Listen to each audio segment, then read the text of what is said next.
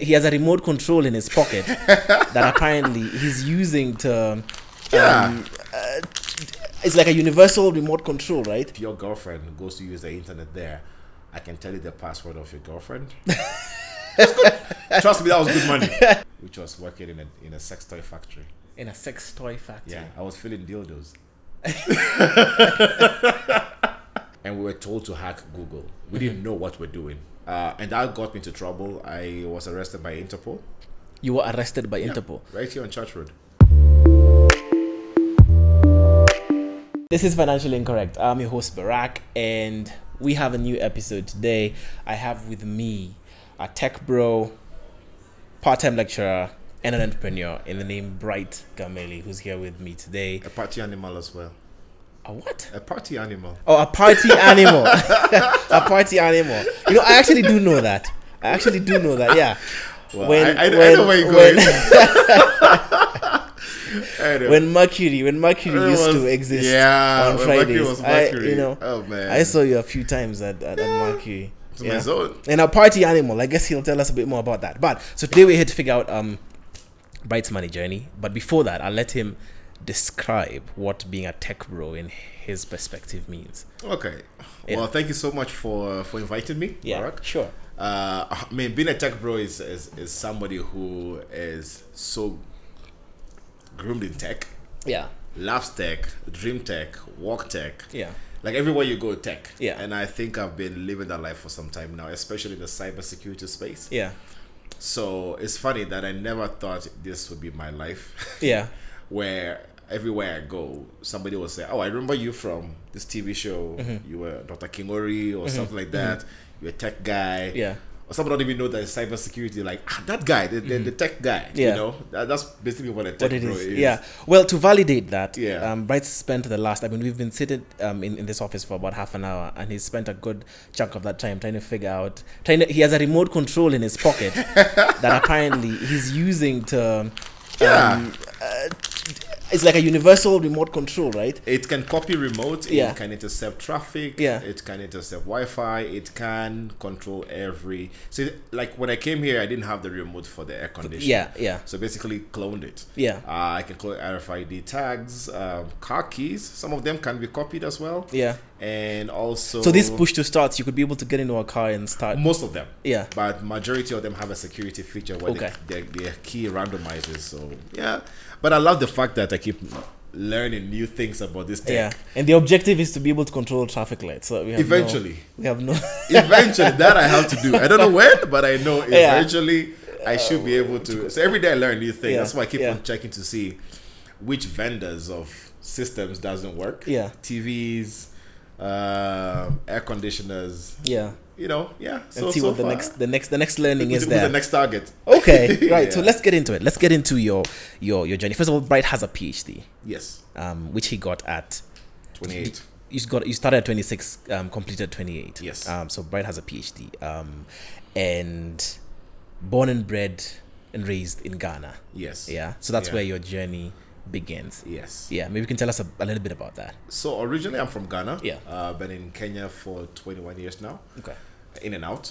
But I came to Kenya in 2002 because of my parents. My dad got a job here. Yeah. And when he was about to leave after his first term, they just kept on telling him, "Look, we need one more." Yeah. One more term. Yeah. And kept on going up the ranks. So we've been here for some time. So I spent my high school here in St. Mary's, where I did my high school. So I joined in Form 2. Okay. Form 2 Kenyan system. Kenyan system. Yeah. And I was told, dude, you're not fit for Form 2 yet. No, I joined Form 3. Yeah. And I was told you're not fit for Form 3. Okay. So you were behind. Yeah, that was one term. Okay. Behind. So the next term, I just realized, let me just go back and start Form 2 properly. Yeah. It was a bit weird for me, you feel like you're dumb, but repeating a class. Yeah, I wasn't really repeating because of the change in the system from Ghana to Kenya. So I did Form 2, Form 3, and I did IB. Yeah. 1 and 2. Then I went to Daystar University to do applied computer science. Okay. Maybe before you go into that, maybe let me ask you. I guess having grown up, I'm assuming Form 2, you're what, 15 maybe, thereabout? Yeah, 14, 15, thereabout. So what was life like in Ghana? What was it like growing up in Ghana? And if there are any distinctive differences between there and here? Yeah, so the Ghanaian system definitely is different, and mannerisms of everything is different. The culture is so different. So coming to Kenya, it was a whole complete culture shock. Yeah. Like for example, I never used to hear people shrub a lot, Okay. and then I came to Kenya. It was a normal thing for a particular tribe, you know, Oh, like they like the L and R. right. Oh, you don't have a comparison of that in Ghana. No, okay, not until I came here. Just a weird thing for me. The way people relate with each other, the way people do stuff is just it's quite different when I came. So then the school system, the curriculum is a little bit different from Ghana. Yeah. So Is it the same number of years? So Ghana, it's the same. So it's 8 years primary, 4 years. 2 or 3 years in Ghana. Okay. For high school. Okay. Then so we have 8 years in we have what we call the 6 years primary school. Then we have a junior secondary school for 3 years. Then you have a senior secondary school for 3 years as well. Then university. Okay. Where in Kenya is 8. Well, before the new what's it called? CBC. CBC program. Which I find quite interesting. Yeah. So that was the way it actually moved. So I come into Kenya. I had only done 1 year in Ghana, which was supposed to be equivalent of second year in Kenya. Okay. Right. So I thought I can go to Form 3 immediately, which was not the case. This is why I had to back up a little bit. What are the money habits of Ghanaians, if I can sort of like generalize it like that? Are they, you know how people say people from Nigeria like flamboyant and you know? So what are Ghanaians like to spend. Yeah. Yeah, but Ghanaians like to spend on people who matter to them. That's what I like. I would say we like to spend on our loved ones. We like to make sure they're very comfortable. We like to, and in the party scene, Ghanaians are very particular. Let me tell you something. If you're, for example, in Kenya, if you're in a club as boys, 3 guys or 4 guys, and a lady walks to the table, one guy will get up and give the table to the lady, right? Or more ladies will come and then they'll be like, you guys just come take over because you have an agenda. Ghana, if men go out, they can say, nah, bro, sis, you're not coming here. And because they put cash together for that table. They're not going to let you come in and just sit down as a lady they don't know. Right. If they know you, fine. But most of the time when men go out, there's no random lady who just comes to the table. I've seen that so many times and I find quite peculiar about the Ghanaians. Like boys want to go out, let them go out. If they go get a girl or to talk to somebody outside, that's fine. But when they go out, the money that's spent for their drinks is for them. Gosh. Okay. That's but there are also those guys who want to show a lady a really good time. Most of my Ghanaian friends, if any lady who's going to Ghana, I always call them and say, hey, my friends are coming to Ghana, treat them nicely. And some of them will go to the airport and pick them up. And some of them, of course, being at the high place, they'll walk all the way inside the airport just to make sure the lady is comfortable. Not there's an agenda, just to make sure. It's just like what they call it, good habits. It's good habits. So that's the thing. Good manners. It's good manners. So that's the thing about we Ghanaians, and they'll spend on the lady. It's like, oh, do you want to? Like a few friends who've gone there recently, they've been giving cars to drive to the driver. Like, do you want a driver or you want to drive yourself? It's fine at no cost and no exchange. No exchange. It's just how we Ghanaians are. Okay. Interesting. I want to get into, I guess, your money journey, right? And you understanding money and revenue and all of that. When do you think you first consciously understand money? Is it when you're still in Ghana or when you come here? When I was in Kenya. When you're in Kenya. So when you're in Ghana... Nah, Ghana was easy because, parents are there, they send you money, you just kept on spending and everything. When it's finished, you ask for more. I came to Kenya, then I realized, like, man, things are more expensive in Kenya. When I came, still more expensive in Kenya than Ghana. Okay. Then I started entrepreneurship. So in St. Mary's, I used to sell DVDs. I used to get softwares and I'll tell people if you want to buy. I have a list of softwares, almost 1,000 of them. So by software, what or by selling I mean, software? cracked software. Yeah. It's illegal. It was illegal at the time. So I used to get it from underground websites. Yeah. And I'll tell you choose whatever you want. Then I'll go burn it on the DVD for you. Then you take it. So people wanted a cracked version of a particular program, an audio solution or whatever it is. I'll just sell it to them. And I used to make quite a lot of money. Then I started selling movies. So new movies that I come in, I download, I sell them. I did that there for quite some time, and then now I started a business also of getting to plant keyloggers into the library computer. So if your girlfriend goes to use the internet there, I can tell you the password of your girlfriend. Trust me, that was good money. This was in St. Mary's. It's a boys' school though. Yeah, but IB the IB was the girls, right? Guys, and there was only one computer in the library which had internet. Right. So everyone goes to use that same computer. Right. Everybody could check. So you were telling insecure boys passwords to vice versa. They're like, they're like, I want to know my boyfriend what email he sent to another girl. Yeah. At that time, there was not a lot of chat. Yes, of course. It was so email, that was the easiest thing. Yeah. So I used to. I devised a way of being able to actually compress files onto a floppy disk. Then I delete it, copy it again, delete, copy, delete. Then I get home, I recover all of them and what was your rate? What were you charging? It was good, buddy. Yeah. Are you charging like 1,000 bob a password? Because this is 2,000. Yeah, that's a long time ago. So at that time, like 500 shillings was a lot of money. Yeah, it was a lot of money. Yeah. You know, that can serve me for a week. Yeah. You know, so I made some good money there. Then when I went to Daystar was where I started learning a little bit extra about money. Okay. And again, I was so on campus you have internet. Off campus you have to look for internet. Yeah. So I had two ways. I became the person who was controlling the internet on campus as I was working for the school. Okay. Then I built what they call a repeater. So the repeater picks a signal from here and then repeats it then all over. So I bought repeaters. I saved money to buy repeaters all the way to. Where did you save the money from? Is this again from the? No, for money that my dad used to help me with. Yeah. So pocket money while in university, essentially. Yeah. Bought those repeaters, but also I used to repair computers. Okay. But the repair of computers, the way I want you to pay me is not money. You buy me food. Okay. So either you buy me 2 dinners, or you buy me soda. Is there a particular reason why you were going barter trade and not money? It was easier. The customers always come back. If when it's money, they'll never come back. But you tell them, buy me something. Yeah. It's funny. They actually buy the food more than I have to give you the cash. Yeah. Because you can't even quantify how much you're really going to pay for my services. So. Okay. It was an easier way. I saw that was a human thing. Yeah. People like to pay for things rather than give you transact cash. Yeah. The majority of them were friends. I was a very popular guy in school at the time. So I did that for some time, and then I started selling the internet off campus to other people. This is off of the repeaters, meaning you're getting the internet from the school. Which after that they found out, they shut me out, and people still need the internet. Yeah. So a friend of mine called Jade, I'll not give you a second name.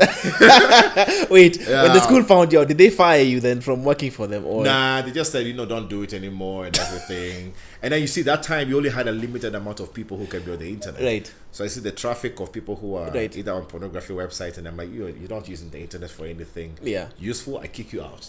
And I can add other people. So I used to regulate that. That was my job. So there were people at Daystar looking at pornography. You're human beings. They're human beings. So I don't think they're actually they're human beings. Right. Okay. So Jade and I, we compromised one of the networks, the telecommunication networks in Kenya. Okay. And they had a dongle. So we found a way, we reverse engineered the dongle to actually give us unlimited internet. Okay. So that became now my source internet, and the repeater was there, so broadcast to a lot of people. Yeah. That is still actually a business people are doing right now in Kenya. I know a guy who at JKUAT, KU and everything, he resells internet to students, which he buys and split into small bits. And then distributes and they buy. So at this time, how much were you charging? Actually, before we go further down this road, you seem to be building a lot of things. I mean, from the time that you were in St. Mary's before that, like you're building. So where did that come from? Like, where did the spirit, the desire to be like, yeah, I'm gonna build things, I'm gonna figure things out on this? Just curiosity. Yeah. I was curious about a lot of things, and that got me into trouble. I was arrested by Interpol. You were arrested by Interpol? Right here on Church Road. How old were you when you were arrested by Interpol? What? Well, I was what? I think I can't remember how old I was, but I was legal. You were legal. Legal enough to be arrested. Okay. Yeah, because we hacked about 300 Facebook accounts. We set up a phishing page. So a phishing page basically mimics the whole Facebook page, and we set it up and give guys to log in, and they logged in. Yeah, it's still happening until today. A lot of phishing attacks goes on, just they're more sophisticated. Then we also there's an internet cafe at Surrey Center. I don't know if you remember, called Easy Surf. Those days, that was the fastest internet connection available at the time. We planted a software on our network, which every password that goes through the network goes through our computer first. So we dumped all of them. So we got PayPal accounts, which we use quite a number of them. And then my pal called Zoheb went and stupidly published all of that information, the Facebook accounts on Facebook, and then blacked out part of it, which we know if the password is John 2023 or 2019 2021 or something like that, you can figure it out easily. So that at that time there was an operation going on about Google hacking, because we joined what we call an IRC chat room. Those days, the WhatsApp of those days, or the Telegram of those days, where everybody's anonymous, and we were told to hack Google. We didn't know what we're doing. You were just you were told to hack Google, or you were told to hack? We're given the instructions of what to do. But you didn't know what platform we didn't know it was Google that we were attacking. Okay. They gave us an IP address, but stupid enough, because we're script kiddies at the time, we just kept on trying out things and everything. So that got us in trouble, because we were doing a worldwide arrest of people. Our friend in China, Suhan, was arrested. Us guys here were just taken for a short questioning, not for long. Zoheb ran away. So wait, like, did they stop you on the road? Was it as dramatic as it is in the movies? So they came, knocked on the door, like, dramatic. We're here for you. They came and just told us, look, luckily my parents were out of town. I was gonna be like, what are you going to folks? Yeah, they're out of town. I was taken somewhere in town, a few conversations, and then they let me go. But the curiosity to always try something new, to see how things work out. And I'm a lazy person, so if I can do things the easier way, fine. Like one of the jobs, which we'll come to that later, the reason why I left the job was because I scripted everything. So by the time I get to the office, the program runs and gives me all the results of what I needed to do. So I started getting bored. So curiosity and laziness are like the pivotal anchors of your your productivity. Yes. And then that gives me more time to learn other things in this life. And the opportunities were there. Just the fact that I think as normal human beings, we don't try to take advantage of those opportunities. Yeah. So I used to learn how to fix computers, and I'll charge people for it, which is food. I see the business opportunity for internet. There's a problem, there has to be a solution. Yeah. That's where my money journey started getting a little bit intensified. And I used to work for a company called Africa Harvest Biotech Foundation. And at that time when you were working, you're still in university? Yes. So at university, you're running this side business, the Wi-Fi internet distribution. Yes. You are working for Daystar. Yes. And then you're working for this other company. Yes, which used to pay me 15,000 a month. At that time. Really good money. Yeah. And I was still teaching Kung Fu. And you're teaching... Okay, actually, there's another question I'd ask you before we continue down that road, especially being, I guess, a foreigner, so to speak.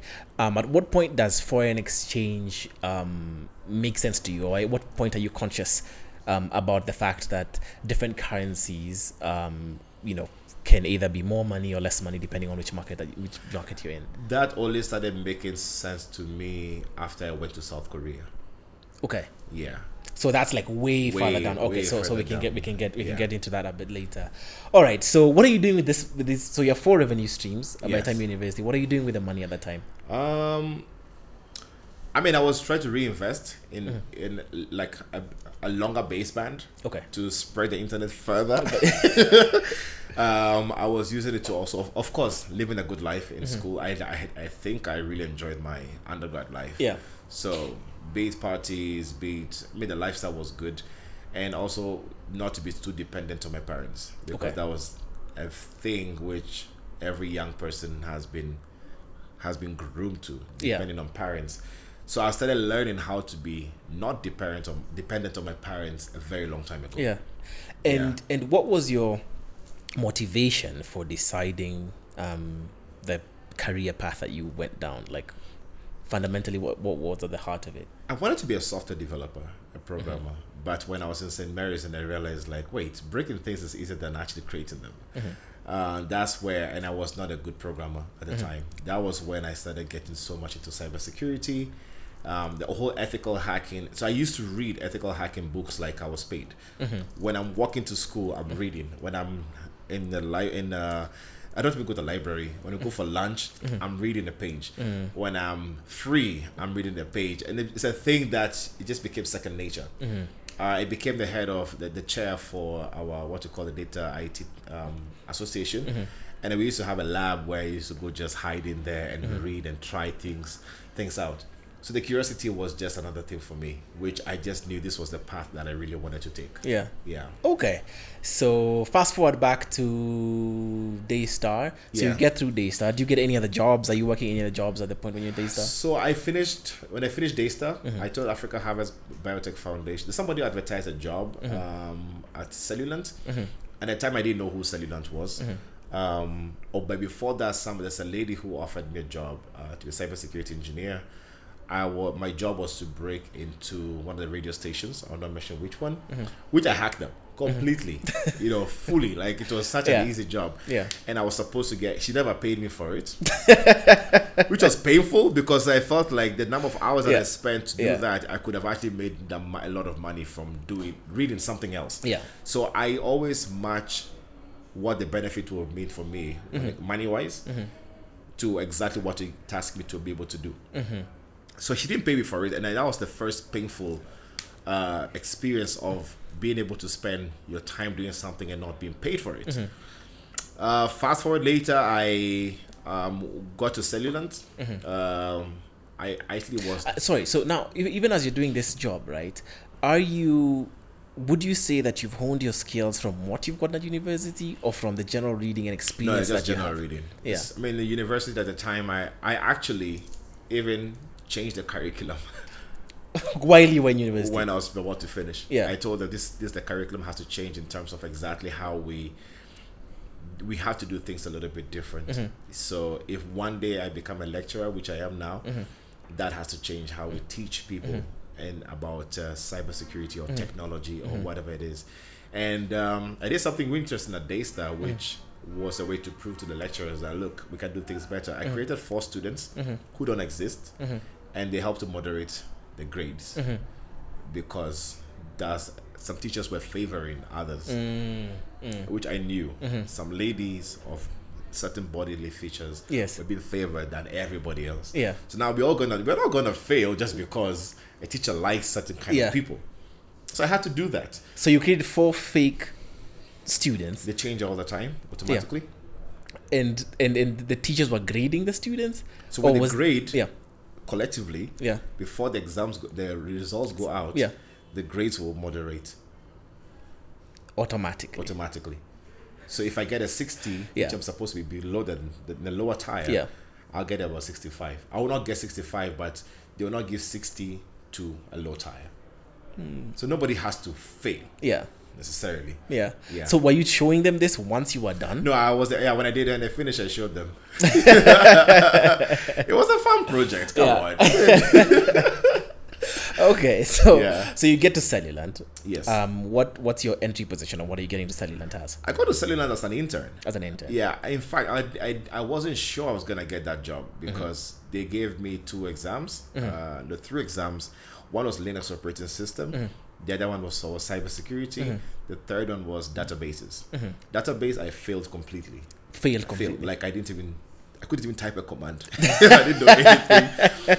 Linux, I Yeah. knew a bit of Linux because of my experience of what I was learning, and cybersecurity, I aced it. Okay. So the day that I actually went for graduation in May, that was the day I was being called and I've been told I've been accepted. I'm like, what? How? And they're like, oh, you're the first foreigner we're getting. I'm like, okay. And my first salary was, at that time as an intern, was 37,000 Kenyan shillings, Okay. of which they were going to tax. Yeah, of course. So that's how I started learning about taxation, because I didn't know anything to do with the tax Taxation. system. Yeah.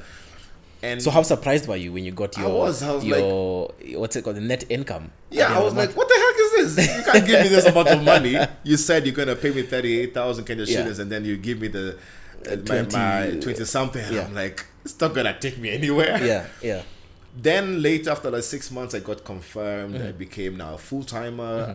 Was being offered 70,000 Kenyan shillings. Okay, so you doubled. But yeah, at the time, I didn't have a work permit.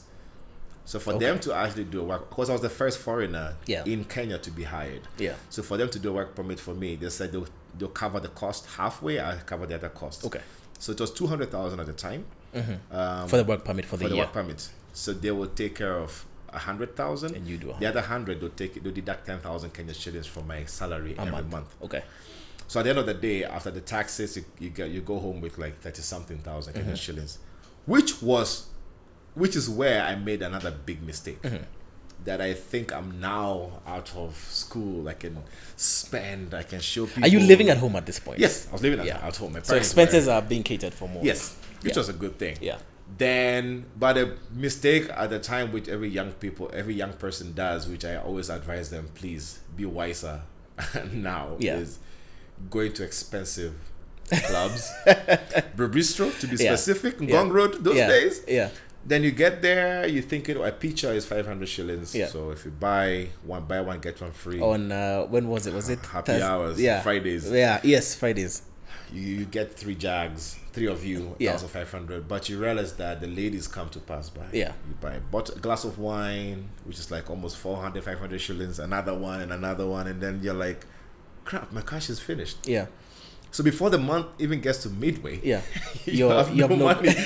So luckily, Yeah. I lived a walking distance from the office. Okay. So So you used to walk to work. I used to walk the to second work. half of the month. Yes, either that or I had a discussion with the taxi drivers around the area that I'll pay you later, or I pay them a bit of money at the beginning. Then now later they just like they know I'll pay you back Yeah. at the end of the month. How long do you do this routine for? Like, how long does it take you to learn that you cannot keep living like this? Well, after the first, I think 4 months, 5 months, I realized that this is becoming too expensive. But also the thing is, we had moments where you have ladies you want to take out, you're dating and everything. That dating life was quite expensive. Yeah. Man, you go to a restaurant, and those days you go to Java. Yeah. Java was expensive. Yeah. But again, I was used to Java because of working when I was in Daystar. Java was my place, and I was making enough money to be able to live that lifestyle. Yeah. So So at this point, have you then put the entrepreneurial stuff on the side? yeah, I put on the side. There, I wanted to really focus to understand cybersecurity from a corporate perspective Okay. properly. So did that for 1 year, a year, 8 months. After the first year, I got a scholarship in South Korea. So I started giving notice shortly because the process for the scholarship was freaking long. Okay. Took about 8 months. And then, From the time you get the scholarship to the time Yes. you leave. Okay. so in August is when I went to South Korea. Okay. That was 2012. Yeah. And that's where now my money life started. Right, and that's where you say you also then understand the foreign currency. Foreign currency. Yes. So because yeah.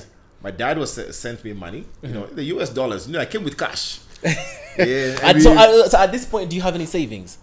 No, that's the thing. Because you I told spent all of I it spent at all the money Brew on Bistro. Brew on Bistro and dates datings Java and everything. yeah. So again, this was one of the biggest regrets I think I've ever had, and Yeah. the biggest lesson I ever tell anyone. Yeah.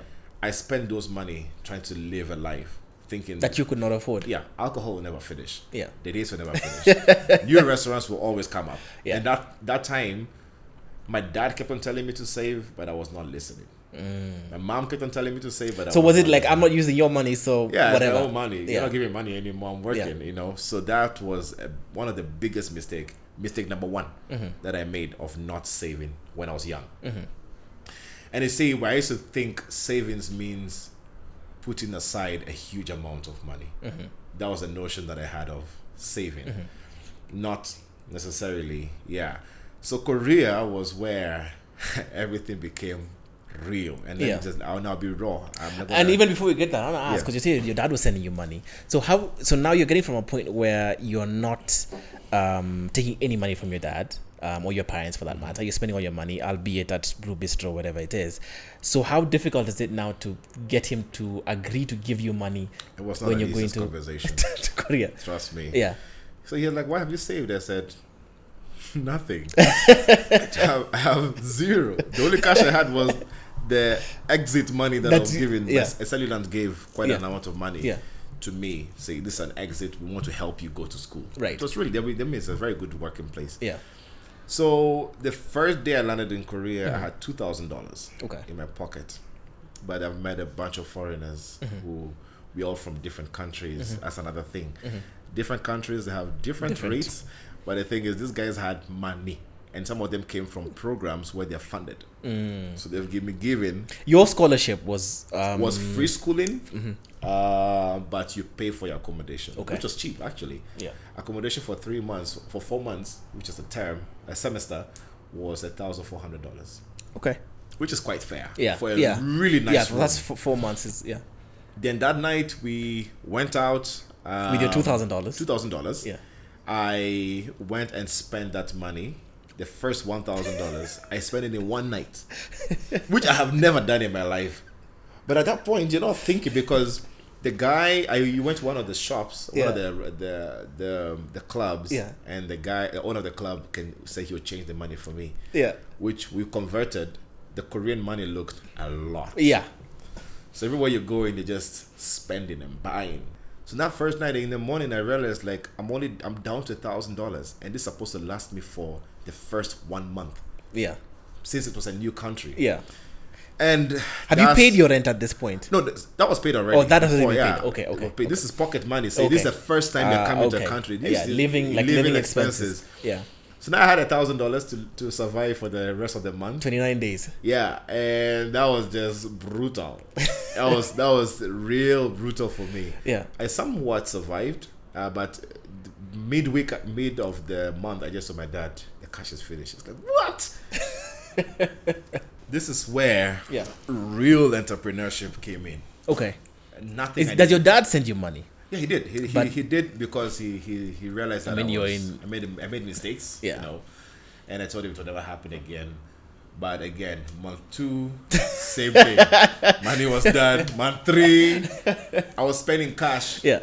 Faster than I expected, and I'm like, I need to find. And what were you spending it on? Imagine food and drinks. And Korea was such a place you needed to go out. You needed to go out. There's so much pressure when it comes to studying. So much, like Koreans. Also, to decompress. You need to go out. Yeah. You need to be able to get out there, and then they have a culture of eating outside. So whenever you go outside to eat, you're all contributing to that and everything, which became quite difficult for me to sustain that life. So I decided I needed extra money. Yeah. So I asked all the Africans, Yeah, and like, what do you guys do for extra cash? Money over here? They're like, teach English. But according to the Korean law, no African is supposed to teach English unless you have a South African passport.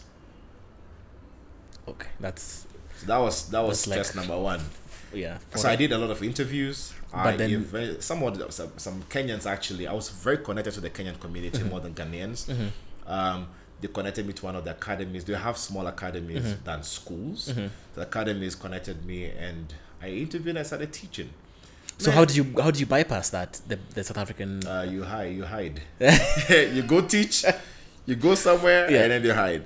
Which was, so that was during the first holiday. So we came in August. Then the whole winter came in and everything. So after like almost 6 months. Yeah. Excuse me. I'm going on holiday. That's when I started looking for those jobs. But before I got that job, I tried to work in a shoe factory. Like I was making shoes.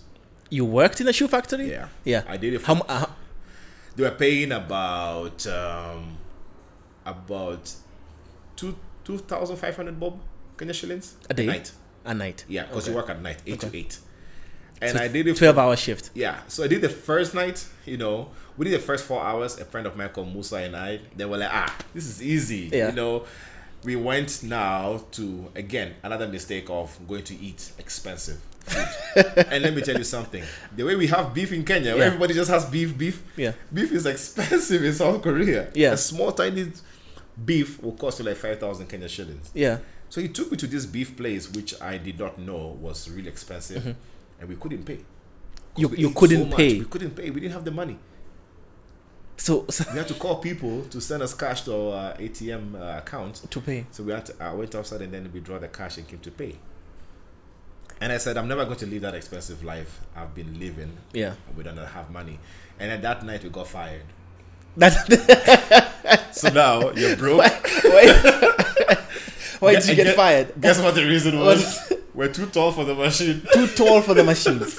Musa is my height. So you're not. So you weren't as productive as is it Apparently. like, was it a productivity Yeah. thing? So they're like, if we hire you full time, Yeah. you'll be slow. Your ROI is not gonna because be us equal. guys have to bend a little bit to scrub the shoe and everything. And I'm just there like, come on, man. Yeah. It was fine. We could do the work. Yeah.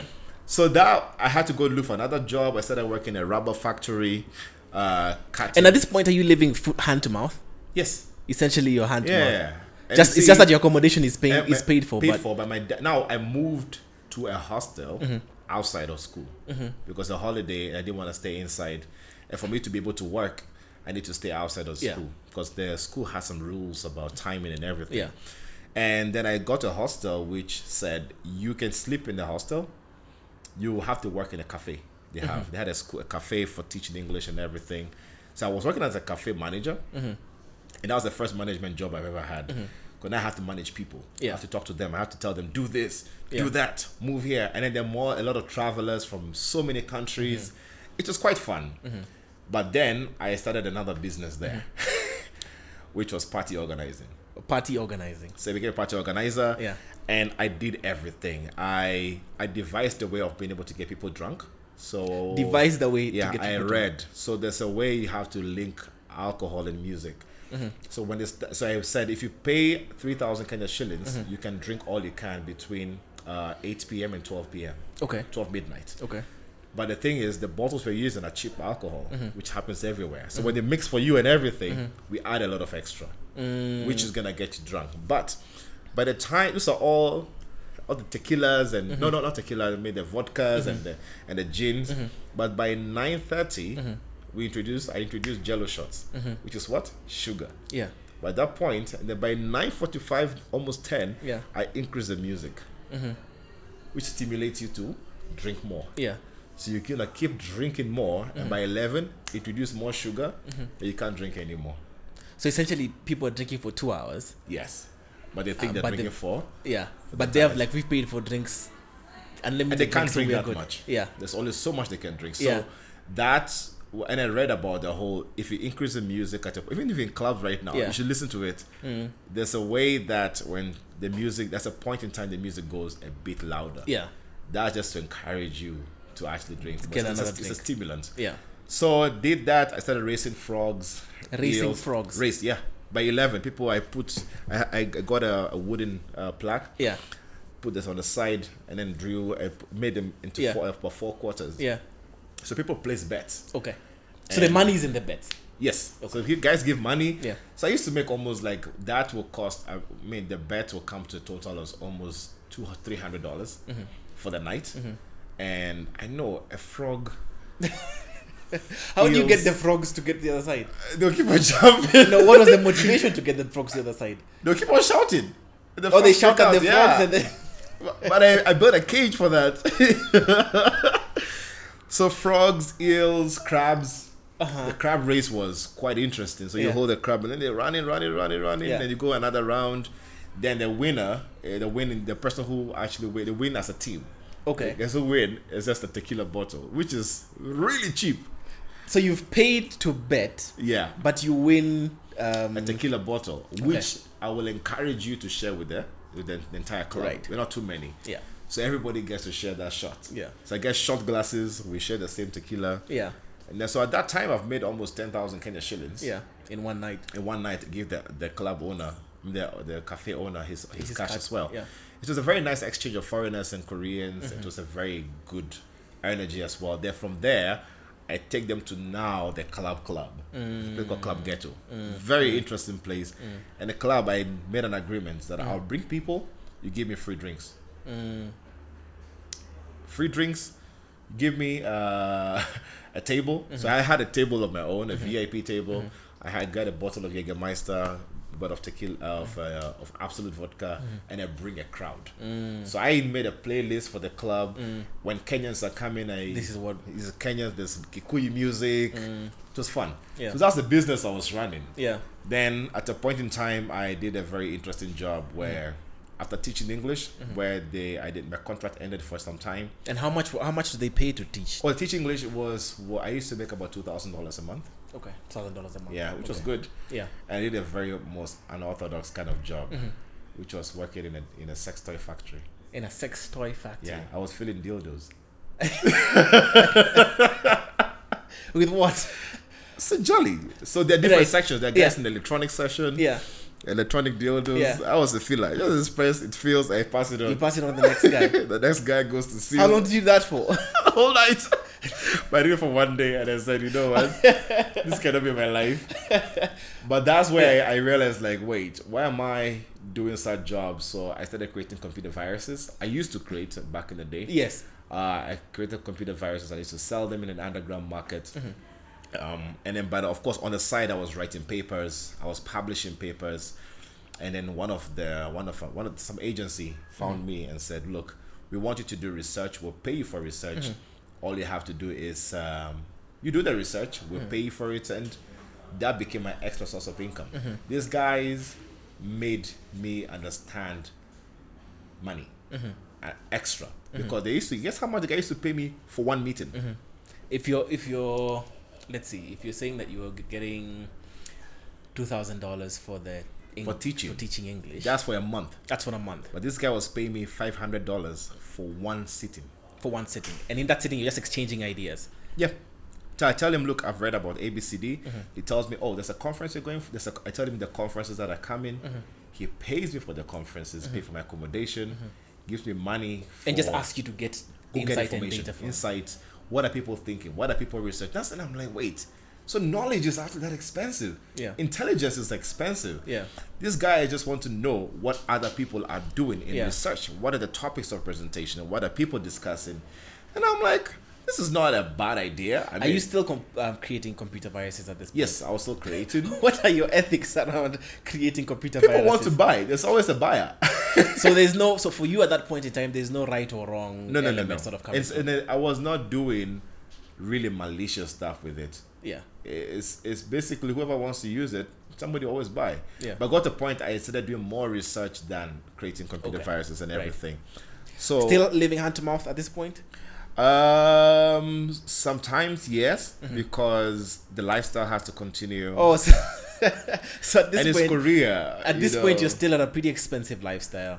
yes, but Korea is expensive, so okay. it took time for me to be able to adjust to that lifestyle. Okay. Yeah, it really took me a long time. And the thing is, I stopped asking my dad for money. Ah, okay. Yeah. Okay, so also that income stream also is Still not exactly. there. Okay. So alright. I'm like, don't send me money. But when things get really You know, I'll bad, let that you know. the job changes and everything, then I can ask for money. So that happened for a while. So savings is still Savings was still not there. still It was non-existent. still at this point. non-existent. Okay. So, and then sometimes, again, I was being stupid enough to try to do a long distance dating life. Okay.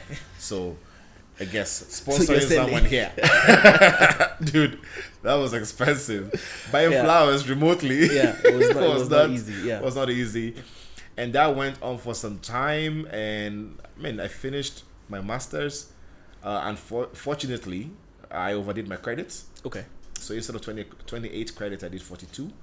That's So not overdoing. That's like something. That's almost double. I was just curious about classes and things. People are doing amazing things in other units. I'm like, I need to learn how these things are working, and I wanted to be an overall cybersecurity tech bro. How do you? How I mean, now as you're talking about all these things, I mean, you're saying you're doing 48 credits as opposed to 26, is it? Yeah. How? Instead of 24, I did 42. 24 you do 42. How are you reconciling? How do you reconcile the fact that you say you're lazy? Lazy because, well, I like shortcuts to things. Yeah. And I knew eventually that's going to save me from a lot of things in the future. Okay.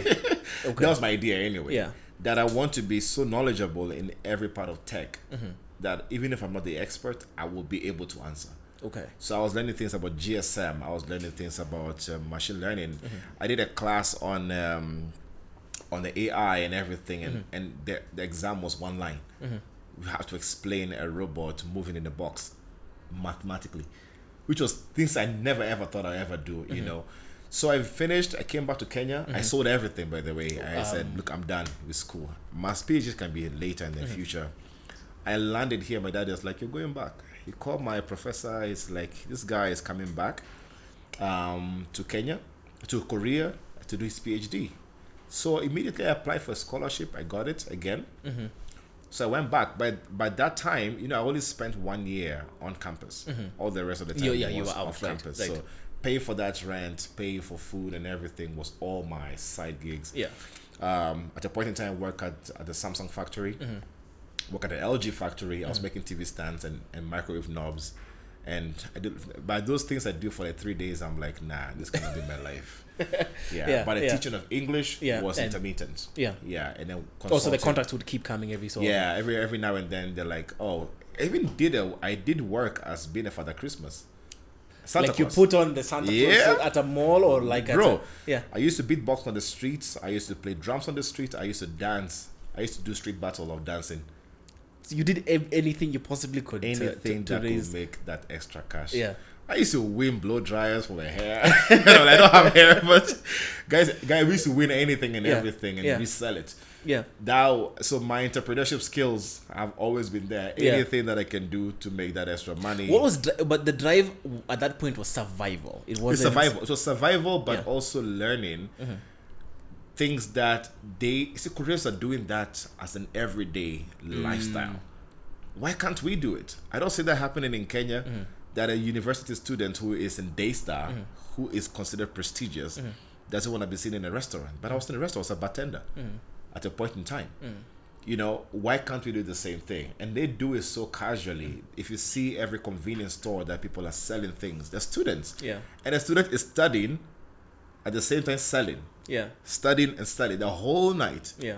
We don't have that kind of a culture here. Yeah. Here you go to sell in a store, it's like you're degrading yourself and you're like, but there they're like, they need to make the extra money.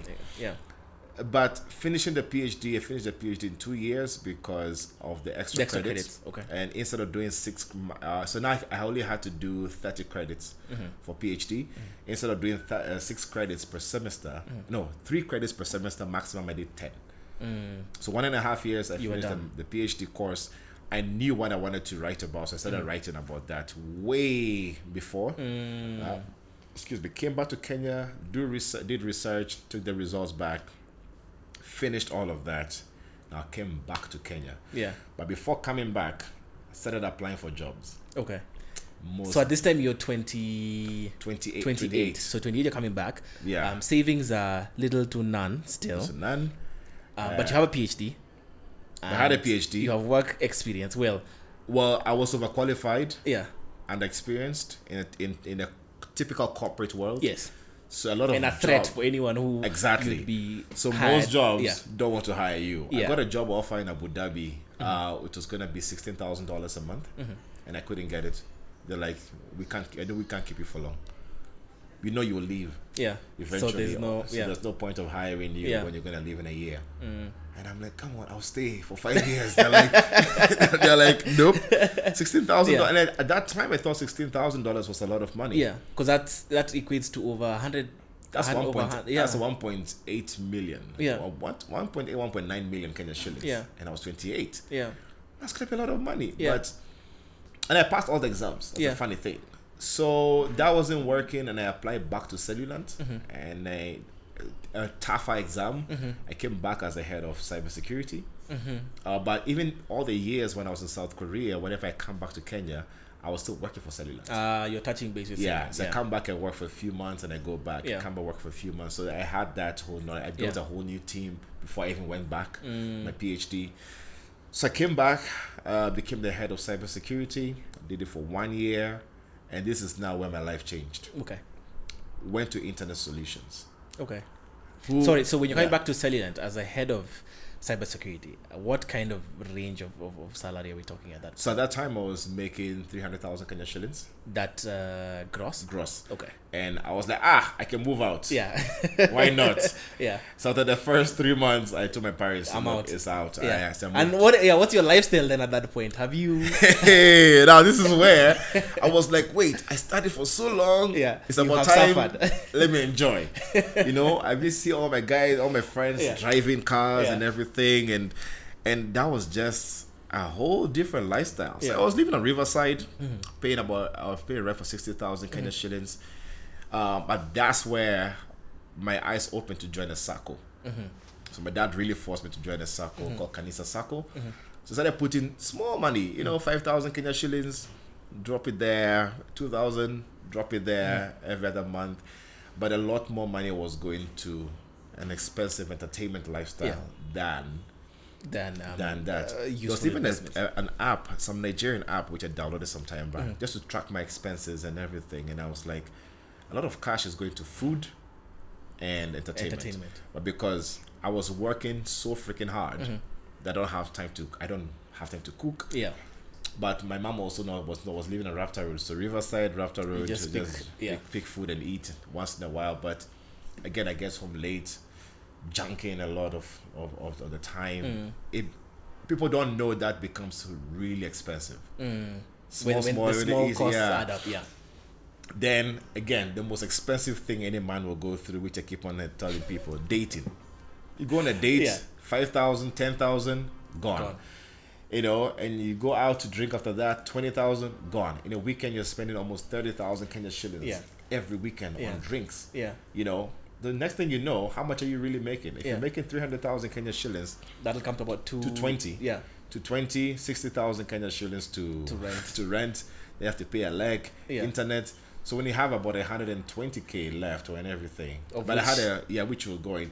But I had a habit which I started. I give my mom part of my cash every month, not to save, just to appreciate her. Okay, I do that.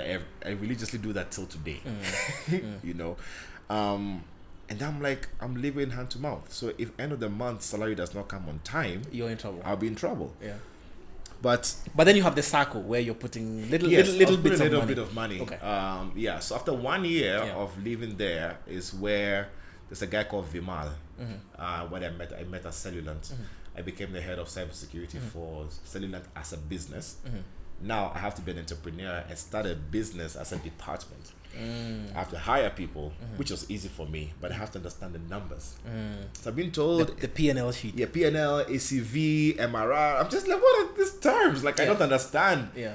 But the guy Vimal schooled me on how to calculate margins, how to calculate commissions, how to calculate all of those, and I'm like, I can make a lot of money if I just sell to the right person. I can make a lot of money if I just get to calculate my right commission. I can make a lot of money if I partner with the right salesperson internally, who we can split the commission. Yeah. And how are we gonna split the commission? So all that math now started making sense, and I'm like, okay. So cash that I've put in the circle got to a point where I could now buy a car. Okay. So bought my first. But again, I was still doing side gigs. Yeah. I started working for a company in the UK, where I was doing policies. So one of the biggest airlines, I was on who did their policies for them. Their cybersecurity policies, which I feel so proud of. I just can't mention the name. I'll tell you after.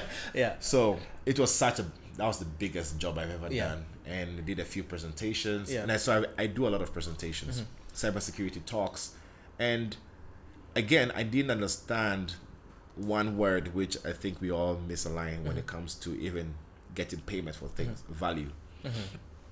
I used to charge 20,000 Kenya shillings to do a presentation. Just to do a Just to presentation do a around. presentation. Yeah. Then a company, one of the companies that I went to, were called Mimecast. Mimecast was doing a presentation, and I said, guys, you're salespeople. You're not bringing out the proper details of this product. Let me do it for you. They're like, yeah, can you just give us a demo? I showed them a demo and I gave them a flow of how things are. They're like, can you come to South Africa and do the same presentation for us? I'm like, yeah. They're like, how much would you charge? I said, you give me what you want. That's mistake number one. But the guys gave me a contract. Guess how much? They pay me $1,000 Per presentation. for that presentation. They're like, we'll take care of your flight, business class.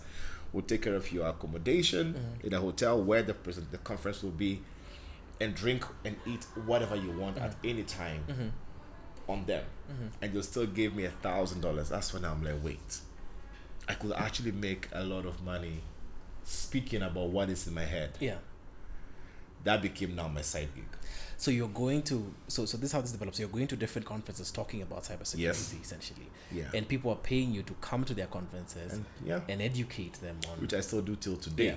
So a lot of times, even most of the things that I do in terms of presentations is what gives me the extras money, which I said I can use those money for spending, but everything else goes to savings. Yeah. So I started learning about the whole savings.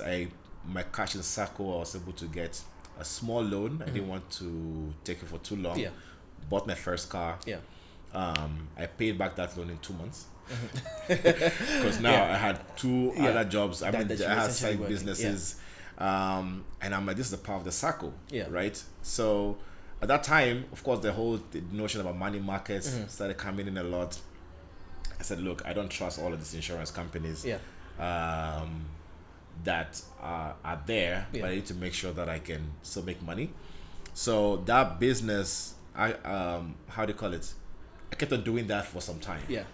Presentations.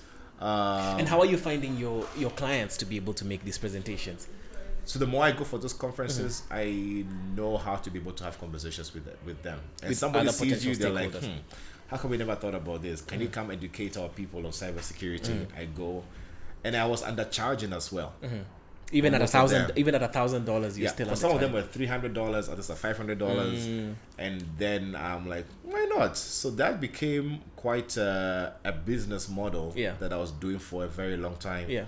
But I declared that at Internet Solutions that hey, I get to do side gigs. People call me and they're not the client of Internet Solutions, so you should understand. They now started. And when you move now to Internet Solutions, have they increased your salary? Have they increased your offer? Yeah, they did. By what percentage? You can talk percentages. By almost 100%. Almost 100%. So almost double. Okay. Almost double. Yeah. Okay. Almost double. But the benefits were better. Okay. Yeah, they had huge benefits. Then. And at this point in time, you're still living on your own. Living on my own. Expenses are still the same. So they're still the same. Yeah. But now, at least now, I put cash into my different circle, which I'm just like, I need to just put some cash there. Yeah. Until I started dating somebody who I knew I was going to get married to. Okay. And we decided to get a baby. Yeah. That's where real financial education came in. Yeah. Yeah. Because I'm like, it's not me anymore. Yeah. There's another human being on the way, and that's my wife to be. So now I had to start re-strategizing. So I started putting money in an education fund. Okay. For my daughter before she even gets to be born. So I put in $500,000 every year in APSA. And I knew the returns will come much later. Yeah. Then I put a little bit of cash in money markets as well. But the main focus was that kind of a thing. But again, at that point, I had to move houses where I was staying. It was a 2-bedroom house, but in a basement somewhere. Moved to Raptor Road, and that cost was twice the amount of rent, twice expenses, twice of everything. Meaning I need more sources of income. Yeah. And I'm like, I need to set up a company because I'm always charging as bright. Yeah. So that 5% gets to be taken away, and I mean, it's just quite difficult trying to balance all of those kind of of how do you call it, of a life. Yeah. But my party life reduced significantly. Focus became more family and everything. So when the family is there, you need to look for extra Income. cash. Yeah. One way or the other. Yeah. And that's a motivation for. So, and at this point, you had two other revenue streams. There's a main job, Yes. and there's the presentations. The presentations, and people started asking for security assessments. Okay. Which I do for them as well. Okay. Which actually used to generate a lot more cash because one security assessment can go for $500,000. One security assessment. How long would that take? About a week or two max. Yeah. And you're doing it all on your own, so there's nobody else that you're paying. No. There's no one else, just you on your own. Just me. Okay. Which was good money. Yeah. Yeah. Sounds like it. Then later I realized I started getting stretched thin. I can't be everywhere. Yeah. So I started now having consultants that you come in, you will do part of the work, but I will pay you an amount of money that we agree on from the beginning. Okay. Yeah. Okay. So at that point, your three sources of income. Yep. Family is now coming together. So you're saying you're investing in your daughter's education policy. Yes. Money market funds. Yes. Are you still putting money in the SACCO? SACCO, yes. You're still putting money in I the also SACCO put at this the money point? there. Okay. Yeah. And then you still have a bit of money to, I guess, spend on Spend yourself. and everything. Yeah. And I'm like, I need to live a little as Yeah. well, you know. Yeah. Yeah, and then, but life changes of things of my car needs to change. Yeah. It was becoming too expensive. And look, a BMW 320i was such an expensive car to maintain. Yeah. You're spending The almost guys on their flatbeds. flatbeds. Yeah. And I'm like, so I got to a point I had to wake up and I was like, guys, I can't be spending almost 50,000 Kenya shillings to 100,000 Kenya shillings a month Just fixing this this car. car. And it was so low. If I carry 3 people, that's it. Yeah. And I think even, and let me tell you something, I think my mechanic even jinxed me. Yeah. Because every time I drive to Langata Road, I have to park the car at his garage. Something always happens between the Bagathi and the mechanics. Yeah. So I used to park the car at his garage every now and then. Yeah. Then he tells me 50K, 80K, 100K. And I'm like, this cannot be the life. Yeah. So I took cash from the SACCO, sold the BMW, Yeah. took the cash from the SACCO 3 times. No, it took about twice. No, was it? Okay, an amount. Yeah. And bought a Prado. And that became much easier to maintain. Yeah. Cheaper to maintain. Services were cheaper. Parts were cheaper. Yeah. Which I tell everybody, get a car that you can maintain. Don't Yeah. get the flashy lifestyle kind of car where it becomes quite difficult for you to use. Yeah. So that actually reduced my expenditure by far. Yeah. Yeah. And it's a family car as well. So you'll be able to now. Yeah, I was the able wife to actually live. Yeah. It became a much easier lifestyle for me. And yeah, so I stayed at Internet Solutions, which merged with Dimension Data. Then I left Dimension Data after a year and a half when they merged. So I was there for like 4 years. Then got into another job where, again, salary went Increment. about, it became now quite a significant amount. Yeah. And that job didn't stay for too long with some differences. But again, that's when I was like, you know what, I need to understand the value of who I am exactly. But so there was that job which was paying pretty well. I had extra sources of income, but all of that time I was going through a marriage detail. So a lot of cash went into getting the marriage. into getting the marriage. You know, your processes, the processes. It was expensive, really expensive. So after that, we had to do a wedding right after. Again, weddings are not cheap. Yes. The budget that we had for a wedding, it went double. Then, so what you ended up spending was double what you had planned to spend. So later I look at it, I'm like, wait, the amount of money that I spent in those 3 years, I never knew I could actually make that much money. I never knew I could actually generate that much Millions income. in revenue. So it just needs a better way of planning to be able to do the same thing. Yeah. So I literally and then for the fact that the job that I was in was not paying on time, it distorts everything. So if the cash doesn't come in of the month, spills over to the next month, then I also had a credit card, which was saving me a lot. A lot of people hate credit cards, but I think to me, for you, it comes they through. worked. Yeah. If only you know the percentages to pay back Yeah. properly. Yeah. Yeah. And I used to make a mistake of paying back everything automatically. instead of waiting for the credit card to debit. And I used to say I used to do a debit of 100%. Yeah. Instead of doing a debit of 50%. Okay. So the credit card, Practically, what difference does that make? it does make the difference of when they have to take and the time span that they have to take to actually debit your card. Okay. So the credit card really helped me for moments where I don't have money. I don't want to ask my wife for money from her savings. I didn't want to touch the circle. I said I'm never going back to the circle to take cash from it. Okay. It should be for an emergency, like if worse come to worse. Yeah. So I was still. And then there's the education policy, which you're not education touching, policy that I've never touched. Yeah. That it's locked. Yeah. I even told them never. Yeah. No matter if I call you, just don't. Never, because it takes about 3 or 4 years before you can even start making profit out of it. Okay. So if you take it out early, you're making a loss. Yeah.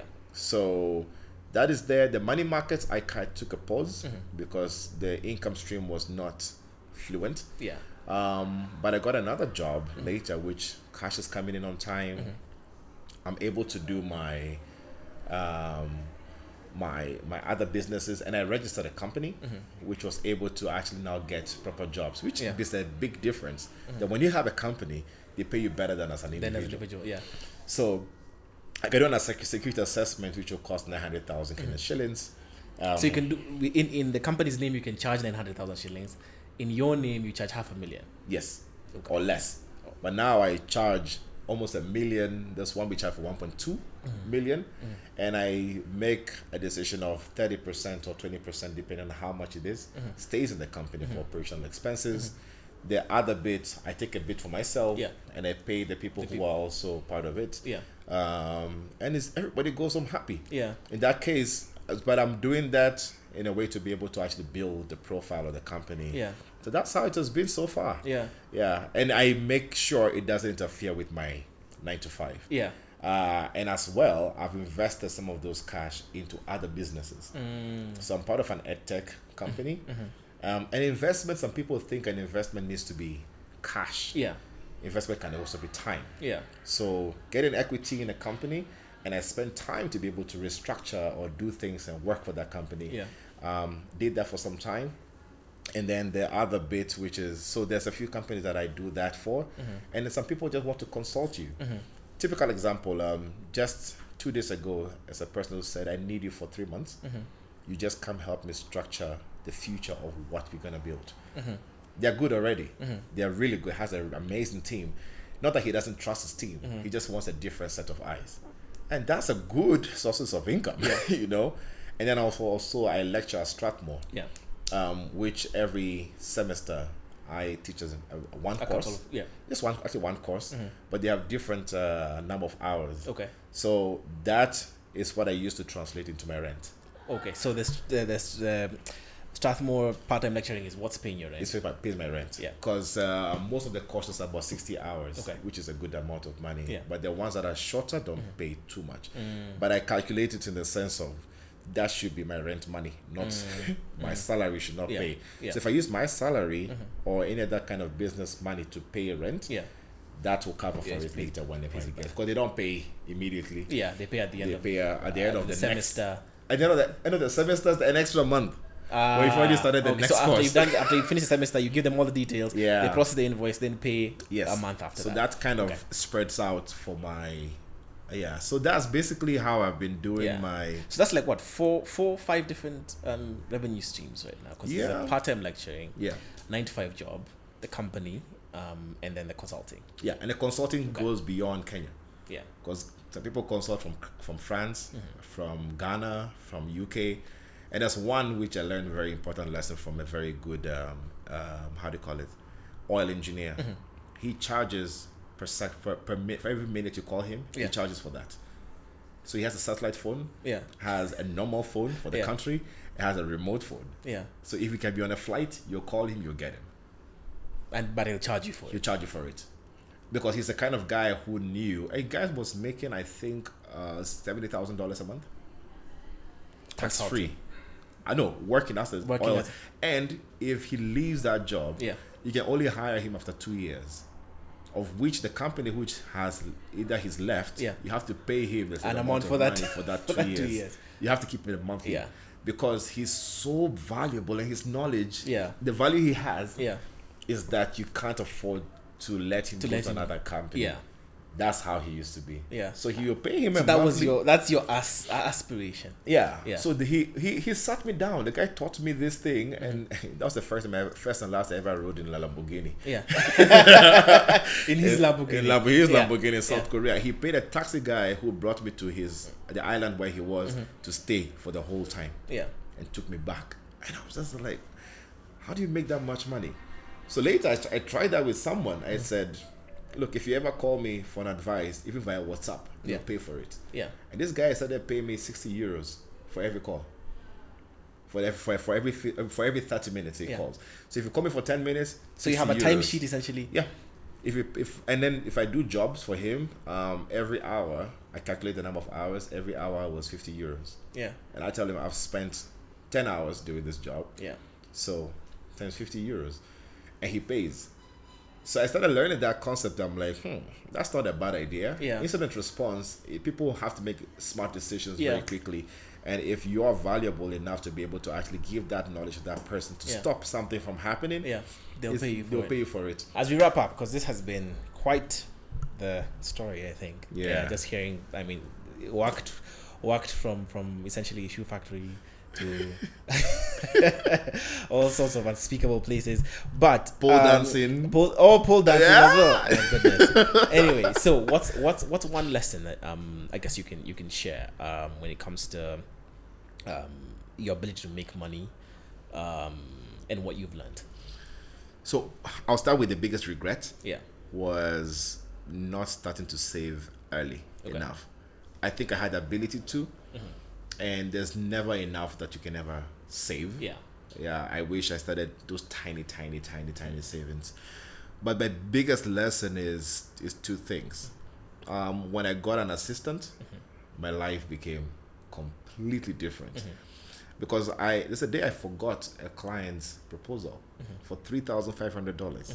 I forgot. Like completely forgot. Completely forgot. And to be honest, it slipped my mind. Easiest job to do. But it completely slipped my mind because I was the one doing the proposal. I get to do the invoice. I have to do the presentation. Then I have to do the job as well. And I still had a 9 to 5. So I said, no, this is not going to go on like this. And I got an assistant who manages my life. Even now, people meeting me sometimes, he gets to book those meetings, structure me and everything. We got some tools, we got a tool called Notion. Every documentation of meetings, what timings, where I'm going, so I know. Even if I forget something, he knows to be able to jump in for me if it's an online meeting, saying I'll be there right now, or just to communicate. Yeah. That made me to actually have more time to be able to look for other avenues of income streams, and also collaboration. Before, I want to do everything because I can keep all the cash for myself. Yeah. And I'm like, no. But if I spend a whole week doing this job, do the security assessment, do the presentation details, the reporting, and I made $3,500, I can't take another client. I can't do anything else. So I started now distributing to other people. Yeah. So I said, look, you are really good at this. Come in, do it, and I'll be able to pay for this. Or better yet, my assistant can do most of the jobs as well. Yeah. So I pay him extra for the extra jobs that we do. Yeah. Apart from my normal rate with him of being my executive assistant. Yeah. So collaboration, it really helps. There's some companies that I get to work with and I said, I can't do this job, can I give it to you? And they take it and they get it done and I get my commission from there. So collaborating with people is the easiest way to be able to actually make money. People think just doing it all by yourself is the easiest way. You're not going to. And also getting people who can assist you. That's another very easy way of being able to make sure that you can get to generate multiple sources of income. And last but not least, you have to keep on studying something new. Yeah. The things that I'm doing today, another kid will come do it tomorrow. Yeah. Exactly the same way, if not better. So you have to keep reading and keep trying something new. Yeah. See, before I was just a guy who used to do presentations. Yeah. Now I'll tell you I'll do a presentation and I'll consult you. At a point in time I started doing influencer marketing. Yeah. So tech companies come to Kenya they want to get me to be a thought leader for a particular product. Yeah. I said I can do that for you, but I can also help you structure how to get into the market. Yeah. That's another extra source of income. They're like, okay, we never thought about that. Yeah. Instead of hiring a marketing company to go get all the details for you, you pay me. I will tell you where to sell and where not to sell, and how to strategize. Yeah. Yeah. So I started looking for new ways. I had to learn marketing. Yeah. I had to learn data science. I had to learn sales. Yeah. And so I watched YouTube videos, Udemy classes to understand the sales processes. I follow very interesting people online just to understand even negotiation skills. Yeah. That everybody, if anything that can make anybody extra money, be a salesperson. Yeah.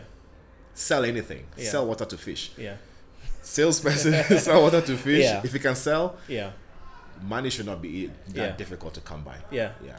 Okay. So, I usually ask this question. This is the last question I ask, but I'll ask it in an inverted sense because you sound like you're in a really good place, money-wise and everything. I guess my question would be, when you are starting this journey, when you were at Daystar, did you see this for yourself? Did you see this as potential and things that you would be able to achieve within a decade? To be honest, no. Yeah. It was a lot of passion and hobby. It was a hobby for me. Yeah. Then later I started realizing, no, I can't always be too nice. Yeah. One of my mentors told me, Bright, you're not getting paid for your value. And that was one mentor. My life coach also told me the same thing. It's like, Bright, you don't know how many people will pay you for the kind of things that are in your head. Yeah.